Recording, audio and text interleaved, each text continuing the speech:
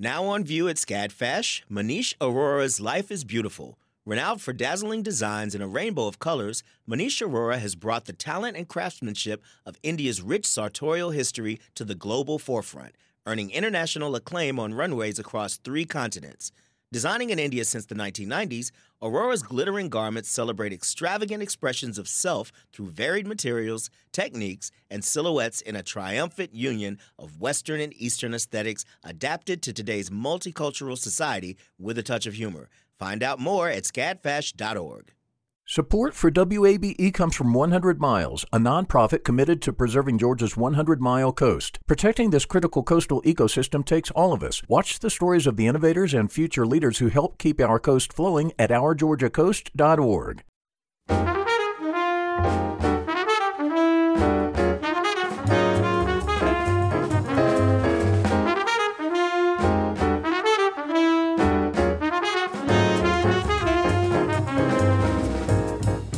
From WABE in Atlanta, this is City Lights.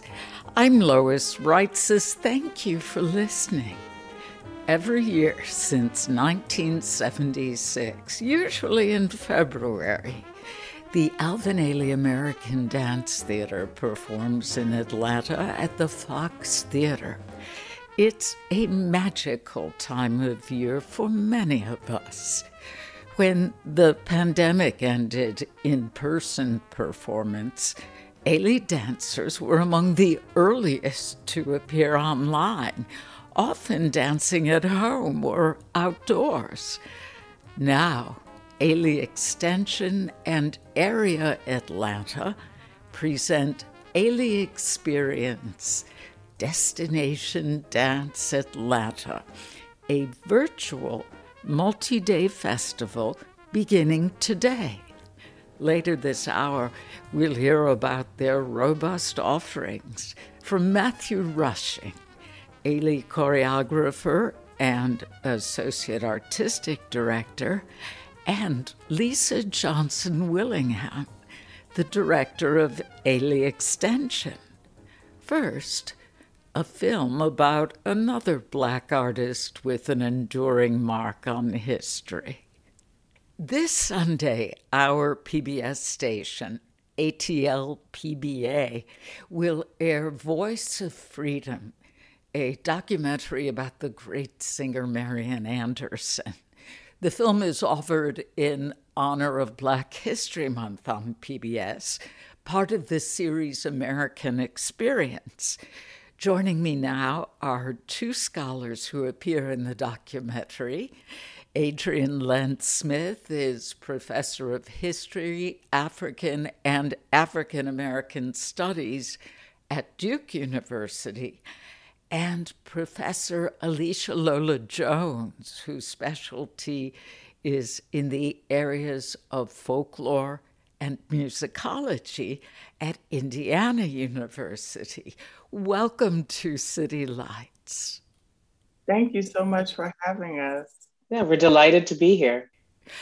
For those unfamiliar with Marian Anderson, would you explain her rise from a 6-year-old known as the baby contralto to become the magnificent singer ultimately described as the voice of this century?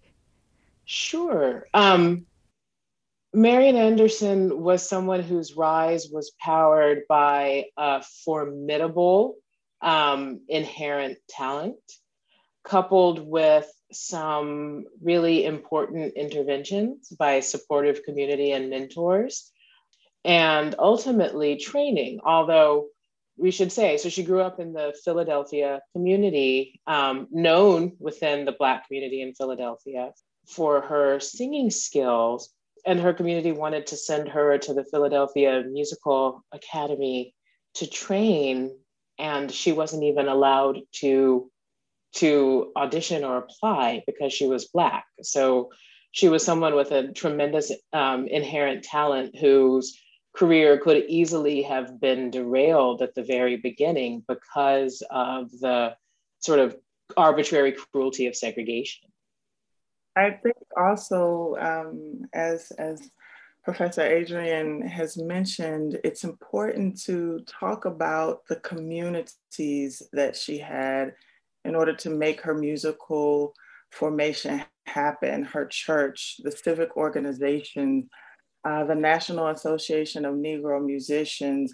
We could list several networks that were involved in her formation. And as a result of this sort of village, this national and eventually international village, she was able to enter onto the world stage in a moment in time where African Americans were not permitted to ascend through the formal channels at all. And so it's remarkable to see how she became the voice of African Americans and the voice really of the nation. Yeah. Did the Philadelphia Academy of Music ever issue an apology? I believe where she applied went out of business. And then there was some repurposing that occurred. So, yeah, I'm unaware of an apology. I also think that there are a lot of times when institutions don't apologize because they don't always know their own histories or the facts of their own histories. We'll talk probably a little bit later about the Daughters of the American Revolution who barred Anderson from performing in Constitution Hall. And they developed an understanding of that decision as it being Washington, D.C. law or municipal policy, rather than their own policy that they enacted and enforced. Unbelievable. Sounds convenient. Way too convenient. Beyond classical music lovers, Marian Anderson is most famous for her performance in 1939 at the Lincoln Memorial in front of 75,000 people. Before we get to that, would you talk about how the dedication of the Lincoln Memorial in 1919 fell short? Wow, I think the dedication really was a sobering moment in history to revisit through the documentary, largely because it actually resembles some of what we're seeing today in terms of the erecting of memorials and statues, and how there are many narratives associated with our politicians and historic figures. But in that moment, Lincoln was reinscribed and redefined in terms of his connection to the Civil War and to white nationalist values. During that particular moment, there was a parade of members of the Ku Klux Klan. I mean, miles of this representation to celebrate a man who has been said to be instrumental in the emancipation of those who were enslaved. And so it's really interesting how people remember the moments differently. And her moment at the Lincoln Memorial was a way of reclaiming that space and reclaiming the significance of President Lincoln. Genius draws no color line. And so it is fitting that Marian Anderson should raise her voice in tribute to the noble Lincoln, whom mankind will ever honor.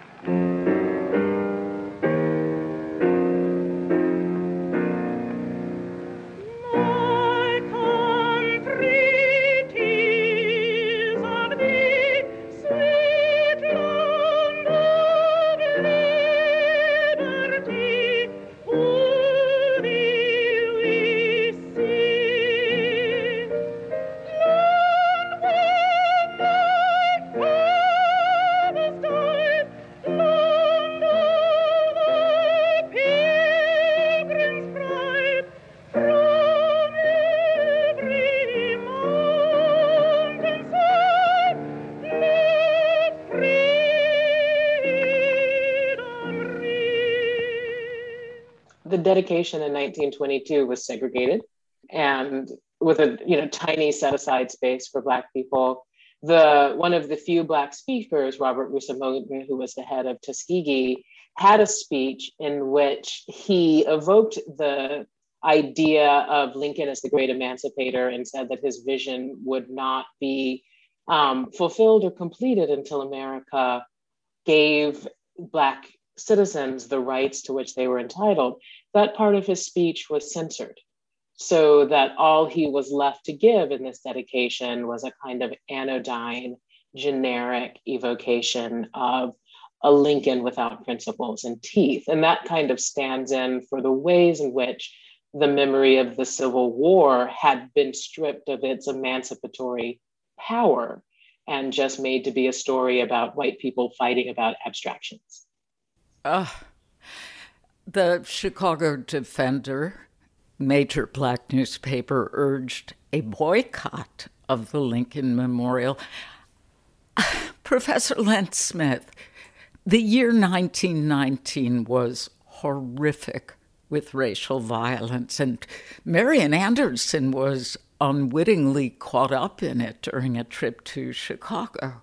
How did she manage in what you describe as a powder keg?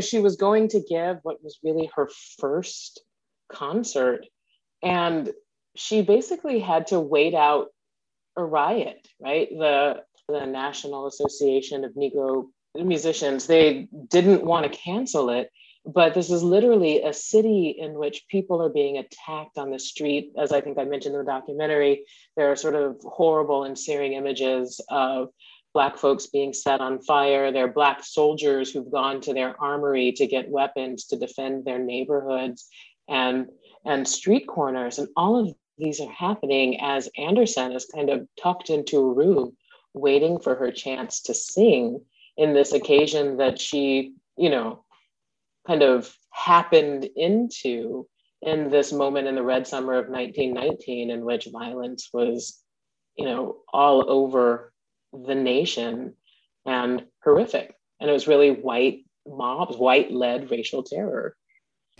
Here in Atlanta, we commemorate an event each year called the Atlanta Music Festival, which began in 1910 as the Atlanta Colored Music Festival.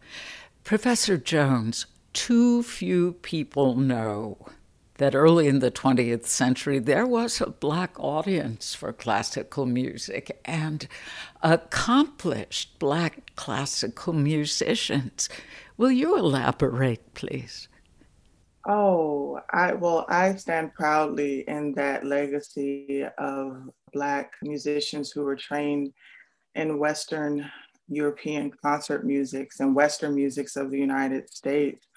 There has been a thriving community of African Americans who have participated in the scene for as long as formal education in music has been available. We can look back as far as the Fisk Jubilee Singers, who in many ways represented the sound of the United States over and against traditions, harmful traditions like the blackface minstrelsy music that we know of. The Fisk Jubilee Singers were the group that Roland Hayes pointed to, who was covered in the documentary, as being responsible for instilling in him the importance of performing the Negro spiritual. And these uses of our folk traditions on the concert stage have been a way that we've personalized our presence throughout the 20th and 21st century. And I will add that Marian Anderson was very, very intentional about incorporating not only the quote unquote standard repertoire that is expected of a recitalist or concert artist. She also included her consciousness as an African-American woman who had access to new music by various composers, one of whom I've written about is Florence Price, who is experiencing a renaissance presently and who was the composer that she closed her recital with on that celebrated 1939 recital.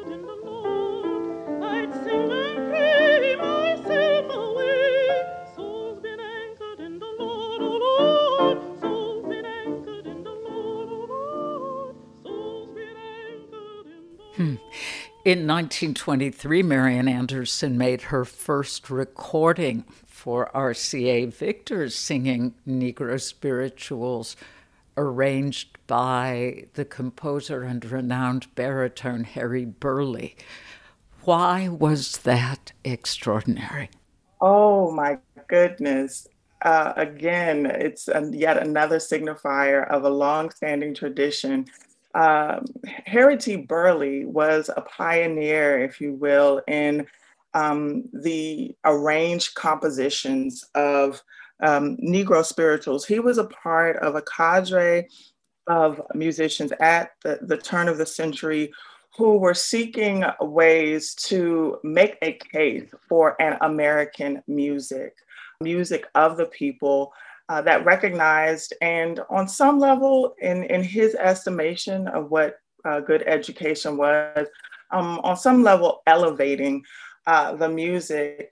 And to this day, I will tell you that African-American concert artists often get that anthology of music as their initiation, if you will. He remains an important figure for what Americanness means from an African-American perspective. Yes, it's very important. How was her recording received? Oh, it is still to this day a legendary and landmark recording because it was the first of its kind.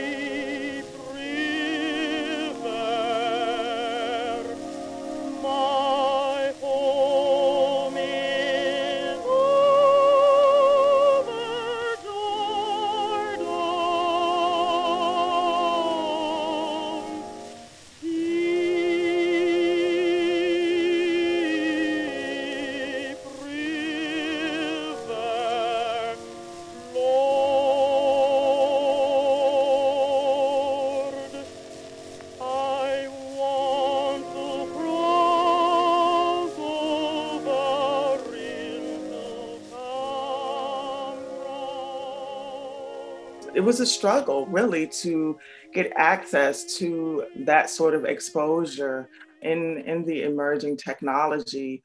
I know that throughout curricula, that particular recording is still heralded as a milestone for African-American representation globally.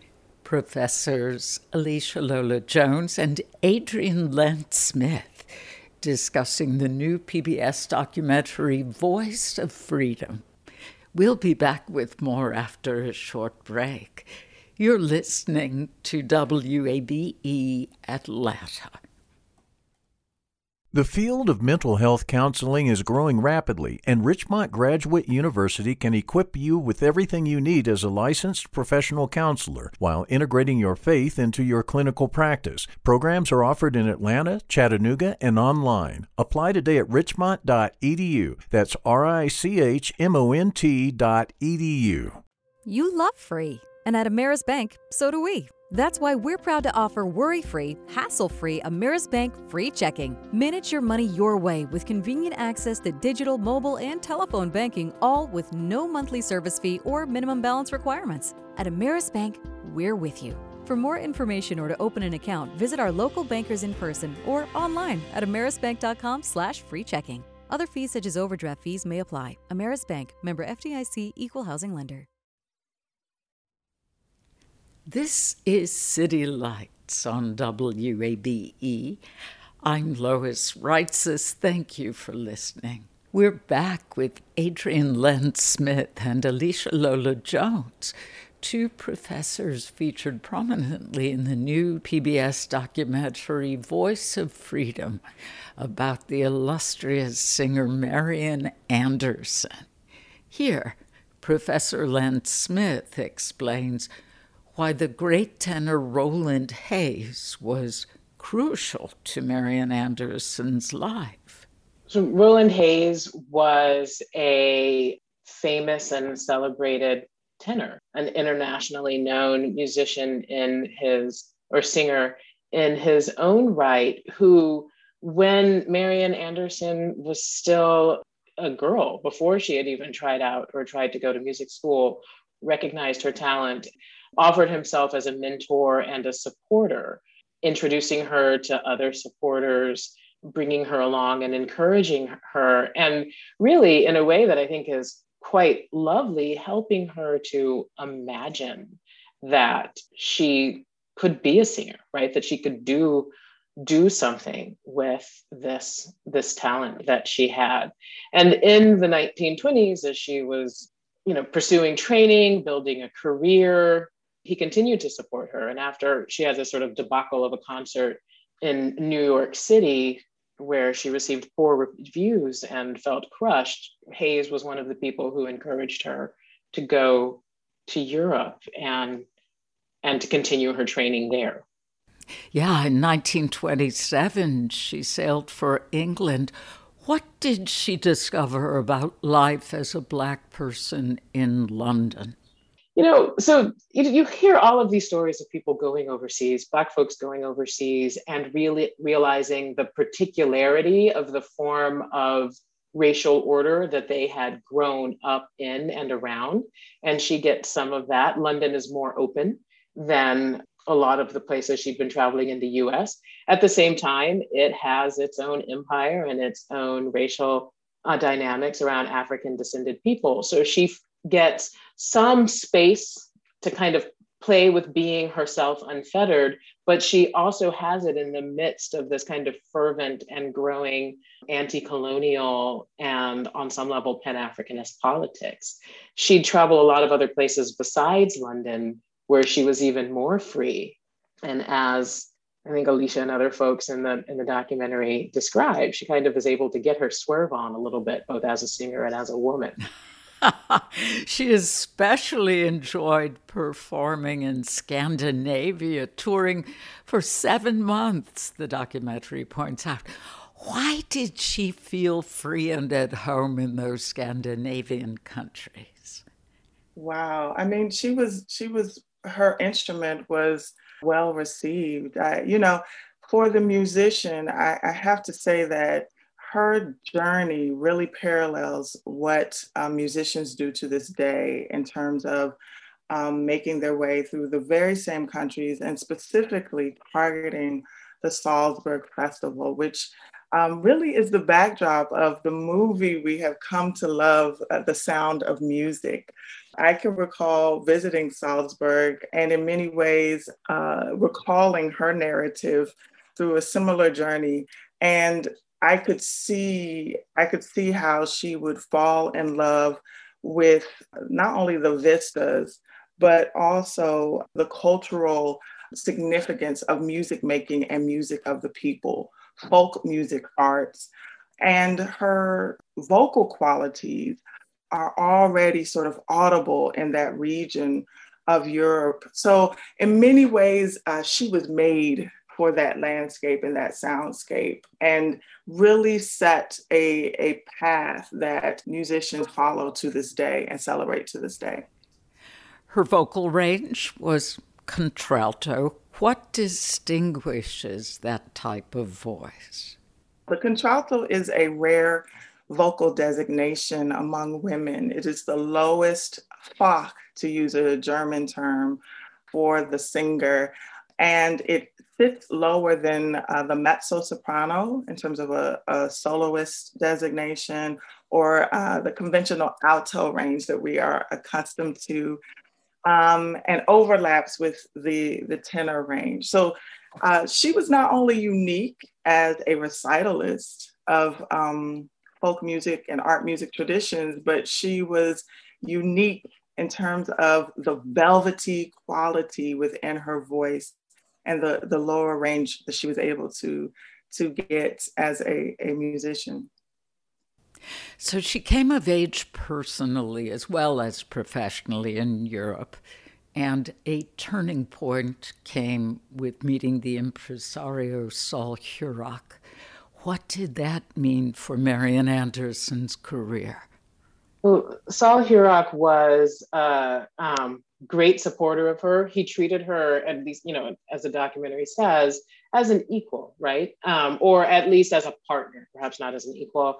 He's also a marketing genius. So Alicia mentioned the Salzburg Festival, which becomes this really fascinating site in, the sort of story of the anti-fascist and fascist 1930s, where she's gone to sing, but in this moment when Nazis and fascists are rewriting the racial codes, she's barred from performing at the festival, but has a concert anyway that all of the anti-fascist musicians come to, right, sort of flock to support her and to make this a moment of anti-fascist politics, including Toscanini, the conductor, who hears her sing, comes up to her and says, a voice like this comes along in 100 years. Saul Hurok, who again, like the guy can do a slogan, Saul Hurok repackages that as her being the voice of the century. And that's kind of actually the way that she's known and introduced and sold and discussed even now. Like I've called her the voice of the century a gazillion times in the past several weeks in talking about. You point out the terrible fact that Hitler praised the brutality of Jim Crow America and emulated that dehumanization in drafting the Nuremberg race laws of 1935. Even as an American, Marian Anderson wasn't exempt from those laws in Germany and Austria, which were still the music capitals of Europe. So what happens when she returns to the U.S. triumphant as a singer, but still a second-class citizen? Well, she comes back triumphant, good, wonderful newspaper coverage of her. The, same New York critics who'd savaged her in 1927 are now talking about what a treasure America has in her. But the fact of the matter is, even as a wildly successful and on her way to being quite wealthy performer, she's a Black woman in a country that has not renounced or mitigated its commitment to segregation and white supremacy. And so she still finds herself traveling in difficult circumstances, in tense places in the South. She still finds herself subject to Jim Crow rules. So doing the kind of things that people do to protect their dignity, eating in her hotel room so that she doesn't have to deal with the humiliation of finding segregated dining, often playing sometimes in venues that are segregated among, like the audience split, sometimes being relegated to tiny venues because there's no place for a Black singer to perform. So as celebrated as she is in some ways, she's still navigating the kind of dangerous and sometimes brutal pettiness of Jim Crow in the United States. The film brings out that her activism, or she saw her activism as centered on her artistry. How did she demonstrate that at her concert in Houston? This is a very dramatic point in the film. It's an iconic moment for her that I think resonates with many. One observer who attended the recital noted that, as is custom for concert artists, she acknowledged her guests in a segregated audience. She acknowledged the white patrons with the sort of required bow and acknowledgement. And then she turned toward the African-American patrons and demonstrated a notable and lingering bow that really marked who she was there to perform for, as people saw it. And I think those subtle ways, finding ways through body language, through repertoire, through remarks along the way, were her modes of showing the humanity in what she did as an artist. But yeah, it really was a way of her artfully protesting. I was going to say, I'm always a little ambivalent when people describe her as an activist, because I think her self-understanding and self-presentation was really as an artist primarily, right? So, and with the belief that art has power and does work. And then also as a woman who insisted on her dignity, right? Like it's, it is out of vogue to talk about the politics of respectability, but if we think about it in the context of the time, when saying, I am worthy and worthwhile, and you will see what shines from within me, right? In some ways, she embodied that. And that ends up doing powerful, occasionally transformative work. But the activism part of her story is really about kind of history or other social movements acting upon her and conscripting her into these moments. Very well put. What was her relationship with the NAACP? Oh, wow. A long-standing one, right, Adrienne? A long-standing, and you never know who is watching, is what we learned through her story. We learned through Mr. White, one of the leaders in the NAACP, that he was present at some of the most pivotal moments in her life, from her debut in the very first conference of NAMM in 1919 to that 1920s recital that fell flat. He saw her, smart from that recital. And he later, in preparation for that, what would be the famous 1939 recital, he, as a leader within the NAACP, saw a moment to use her voice as a symbol of what it means to be a citizen and what it means to take up space. But on the local and national level, the NAACP had supported Marian Anderson musically through various recitals, and after the recital continued to be huge patrons of Marian Anderson. Yeah, and it should be said, Walter White, Atlantan, right, Atlanta born and raised, is a force of nature. And a force of nature can sometimes be a little tornado that kind of barrels and like cuts across you. He's incredibly well connected. He's incredibly tactical. He knows how to take a kind of moment or a symbol and make a campaign out of it. And that's what he does with Anderson. She's supposed to give a concert in DC, and there's not really a good site for her to do it. And White turns that concert into a cause. The thing that strikes me, and the more I think about it, the more salty I think I would feel if I were Marian Anderson. A lot of what we end up knowing as the story of her ending up at her concert in 1939 is planned and done and pursued without anyone consulting her, right? Yeah, that comes out in the film, and I was shocked. Right. 2-3 months later, after talking to his BFFs, Eleanor Roosevelt and Harold Ickes, she's notified, oh, by the way, you can sing in front of the Lincoln Memorial. Right. I can do what now? Can't you imagine her? Like, I'm sorry, what? What did you say? Well, the documentary builds as a crescendo to the climax of this now legendary concert on the steps of the Lincoln Memorial. Would you describe what unfolded there? As we mentioned, she was supposed to do a benefit concert for Howard.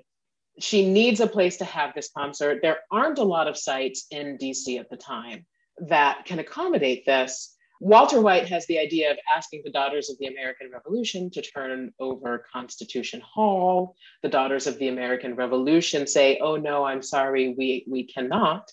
And so the NAACP, led by White, uses that as a campaign to shed a light on the absurdities and hypocrisy of segregation, particularly on the cusp of conflict with the Nazis who've made white supremacy their rallying cry.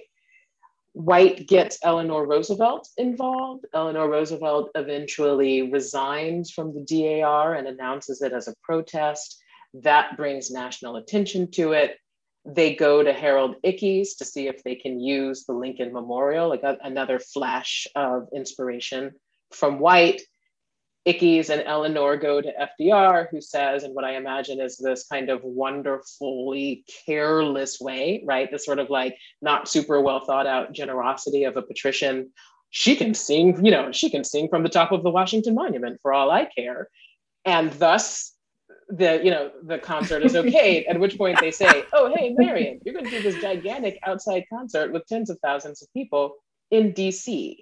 And Anderson, to her credit, while it might not be what she would have chosen to do, and I can imagine, you can actually see in the film footage, the look on her face that looks like, a deer in the headlights for a brief second, as you see her looking out upon the sea of people. But Anderson understands that this is a moment that requires her and requires her voice. And the train has left the station, so she might as well make it a beautiful ride. And there you have it. And thus history is made. Yeah. Professor Jones, would you share your comments from the film regarding the Easter Sunday message? Well, it's interesting. I view that particular moment as a Washingtonian who regularly revisits the segregation laws of that time, thinking about how various artists, whether it was Roland Hayes or the Hampton Institute, or even the cast of Porgy and Bess, various artists had tried to draw attention to the indignity of the Jim Crow segregation laws. Through Marian Anderson, though, we see this beautiful convergence and unfolding of access, of platform, of poise, and being ready for the moment. And so when I think of how through that recital, not only did she gain a larger audience, right? It was exponential, 75,000, right? 70,000 more than what would have been had at the Constitution Hall, not including who heard her through the radio. But she also, in her own way, demonstrated a finer sisterhood by including Florence Price among the men or the male composers that she featured. And so to me, it was an illustration of resurrection. She truly arose in that moment to me, embodying what it meant to truly show up as a Black sister, as a Black woman and citizen of the United States. She arose. You gave me chills in the film and just now.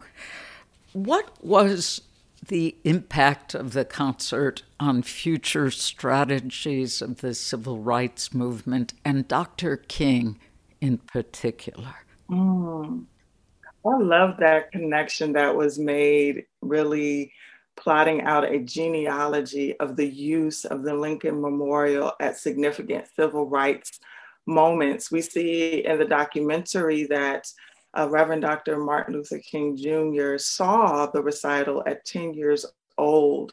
And so it was not lost on him the opportunity to occupy that space again during his literal monumental moment. And he included Marian Anderson to mark and invoice the occasion when he took the stage. And I think it really demonstrates for us how history and awareness of space and place can really compound the meaning in what we do as activists and what we do as leaders and spokespeople. I really think that was the beauty of the documentary, to show several genealogies actually of people, places, and things throughout. A beautiful thread.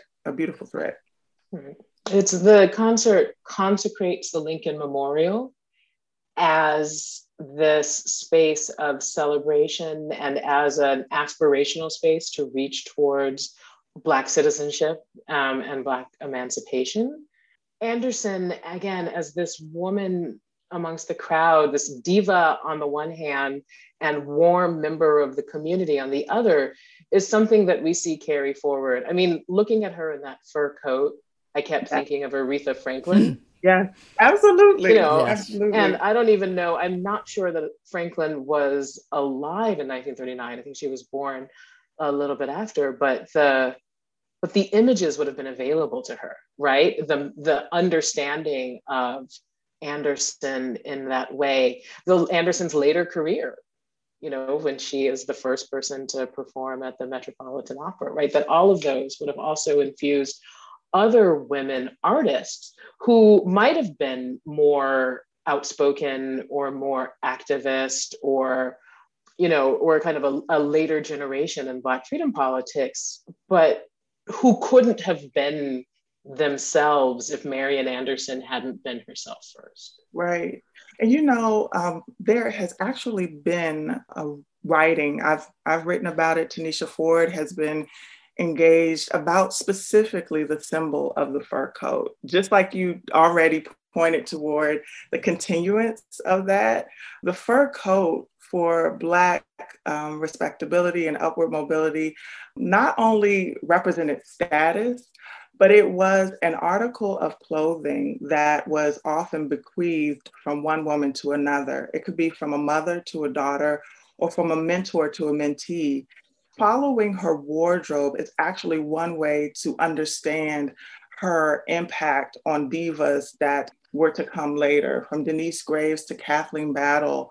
Her articles of clothing and even her ingenuity as a seamstress, mending her clothes on the road because of segregation issues. We really find a lot of her story in those stitches and in what may seem simple to us now, a fur coat, but it really was another nod to her commitment to other women and representing dignity throughout the world. So rich in symbolism, so many aspects of her life and career.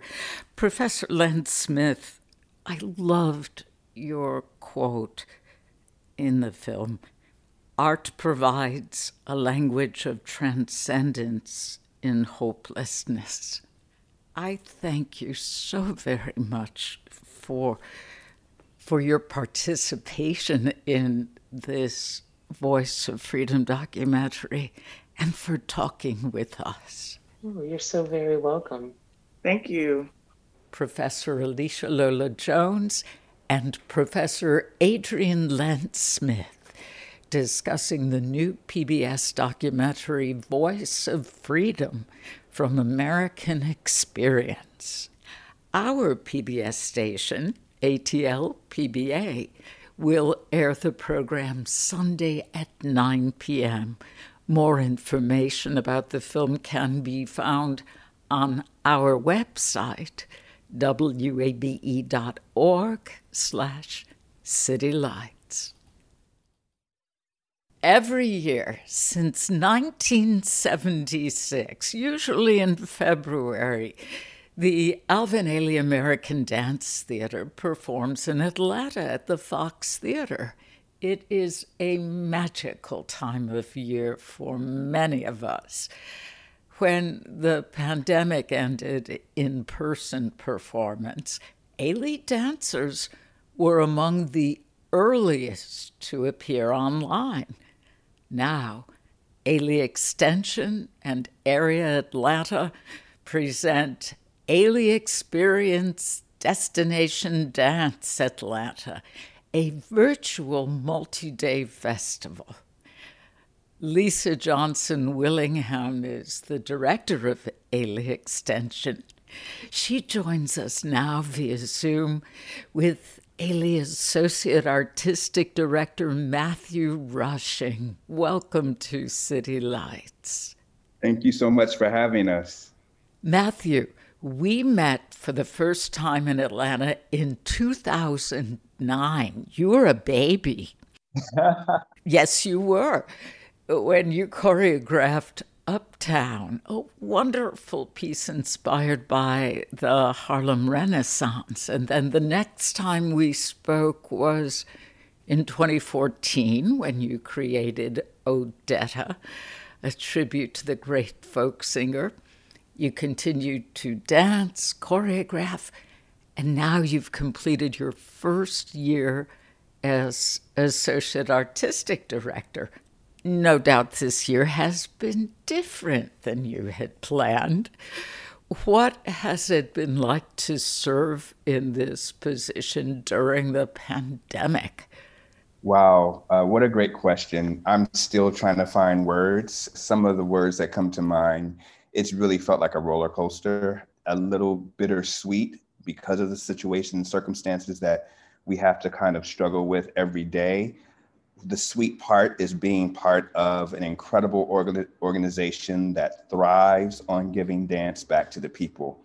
I remember sharing with dancers and other people in the organization that the mission of the Ailey Company is one of the things that had given me strength through the pandemic, knowing that each morning I would get up and come to Zoom meetings and calls and rehearsals and being a part of still being creative, still dancing within such troubling times, and realizing that now more than ever, we need the arts. We need dance. We need an outlet. We need a way to connect with each other, even if it is over or if it's virtually or over Zoom, that these arts are really holding us together. Every year when Ailey comes to Atlanta, the company also offers dance classes. This year's Ailey Experience Destination Dance Atlanta will be online.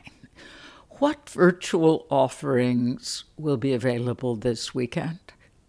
We have so many offerings this weekend for the Ailey Experience.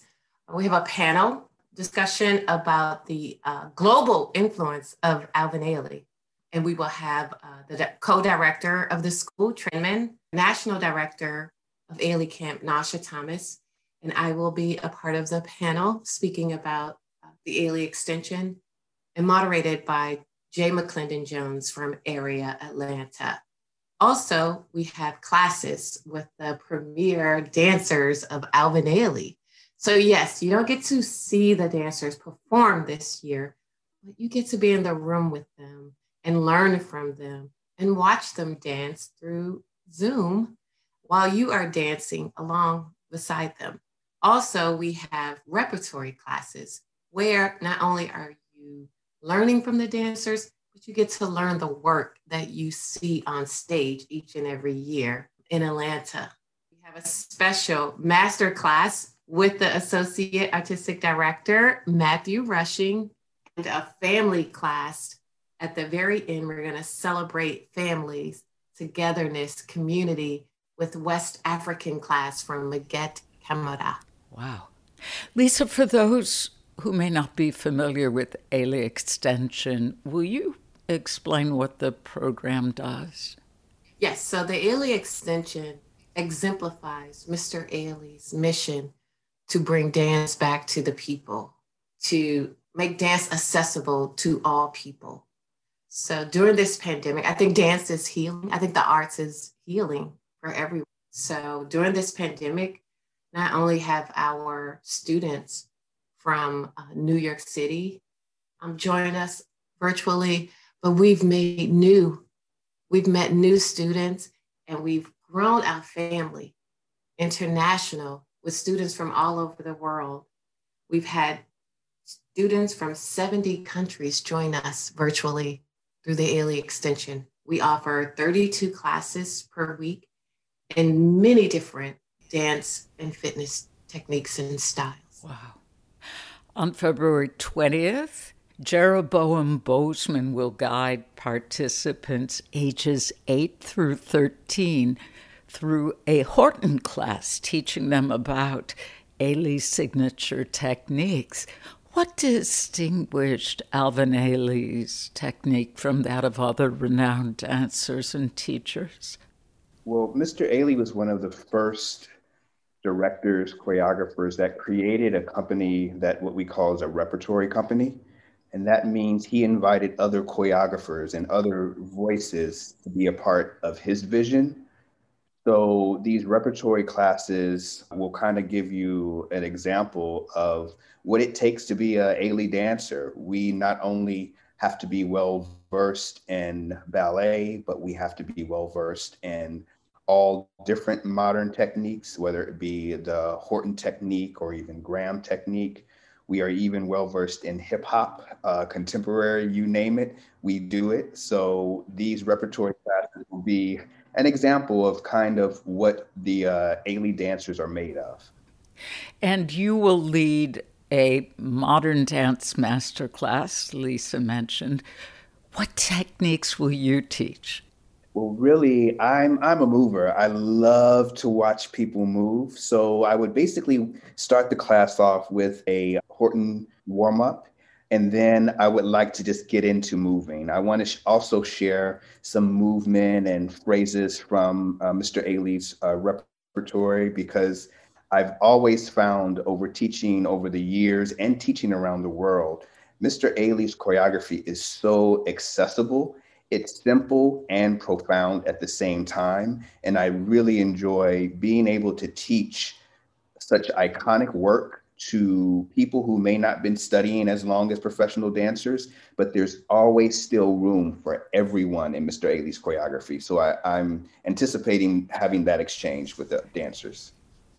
You are being very humble, because watching you all on stage, I have to say that I don't know that there would be a place for me on stage with you in the choreography, but the spirit is beautiful. Do you think virtual offerings will continue with Alvin Ailey after things return to normal, when we're back in person? Of course. We have grown a global family. So we will continue not only to have classes in the studio, but to have classes online, so we can stay connected to the community that we have built for this past year. And I think it's very important. Dance, is a universal language that speaks to the hearts and the spirits of people. And Alvin Ailey wanted to make dance accessible to all people, not only through the studios, but also virtually. Lisa Johnson Willingham, director of Ailey Extension, and Matthew Rushing, associate artistic director at Alvin Ailey American Dance Theater.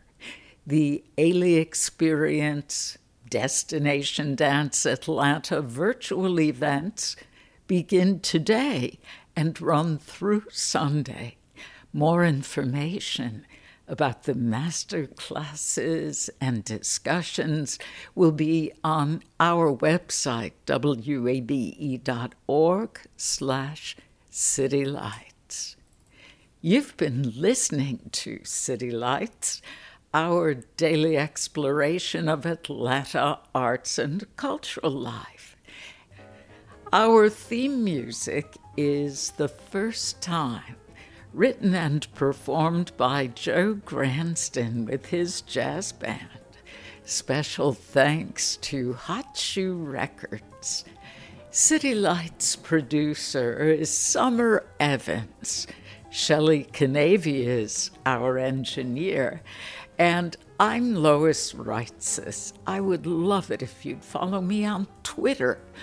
I'm inching toward another round number, and I'd love to have you follow me at LOIS REITZES. You can also follow us on Facebook at WABE City Lights. Listen back to interviews and check out our show's archives at wabe.org/citylights. Have a safe and good weekend. Thanks for listening to WABE, Atlanta's Choice for NPR.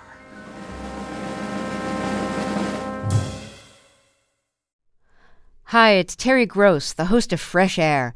We bring you in-depth, long-form interviews with actors, directors, musicians, authors, journalists, and more.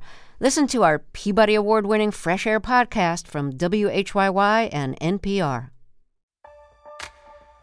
The world is full of mysteries. Are ghosts real? Is that yogurt expired? Hey, the unknown can be scary. But when you donate to WABE, you know where your money is going. Your gift supports the journalism that keeps you informed and the programs that pull back the curtain on complicated stories. Help us make the world less mysterious. Become a member now. Go online to wabe.org/donate, and thanks.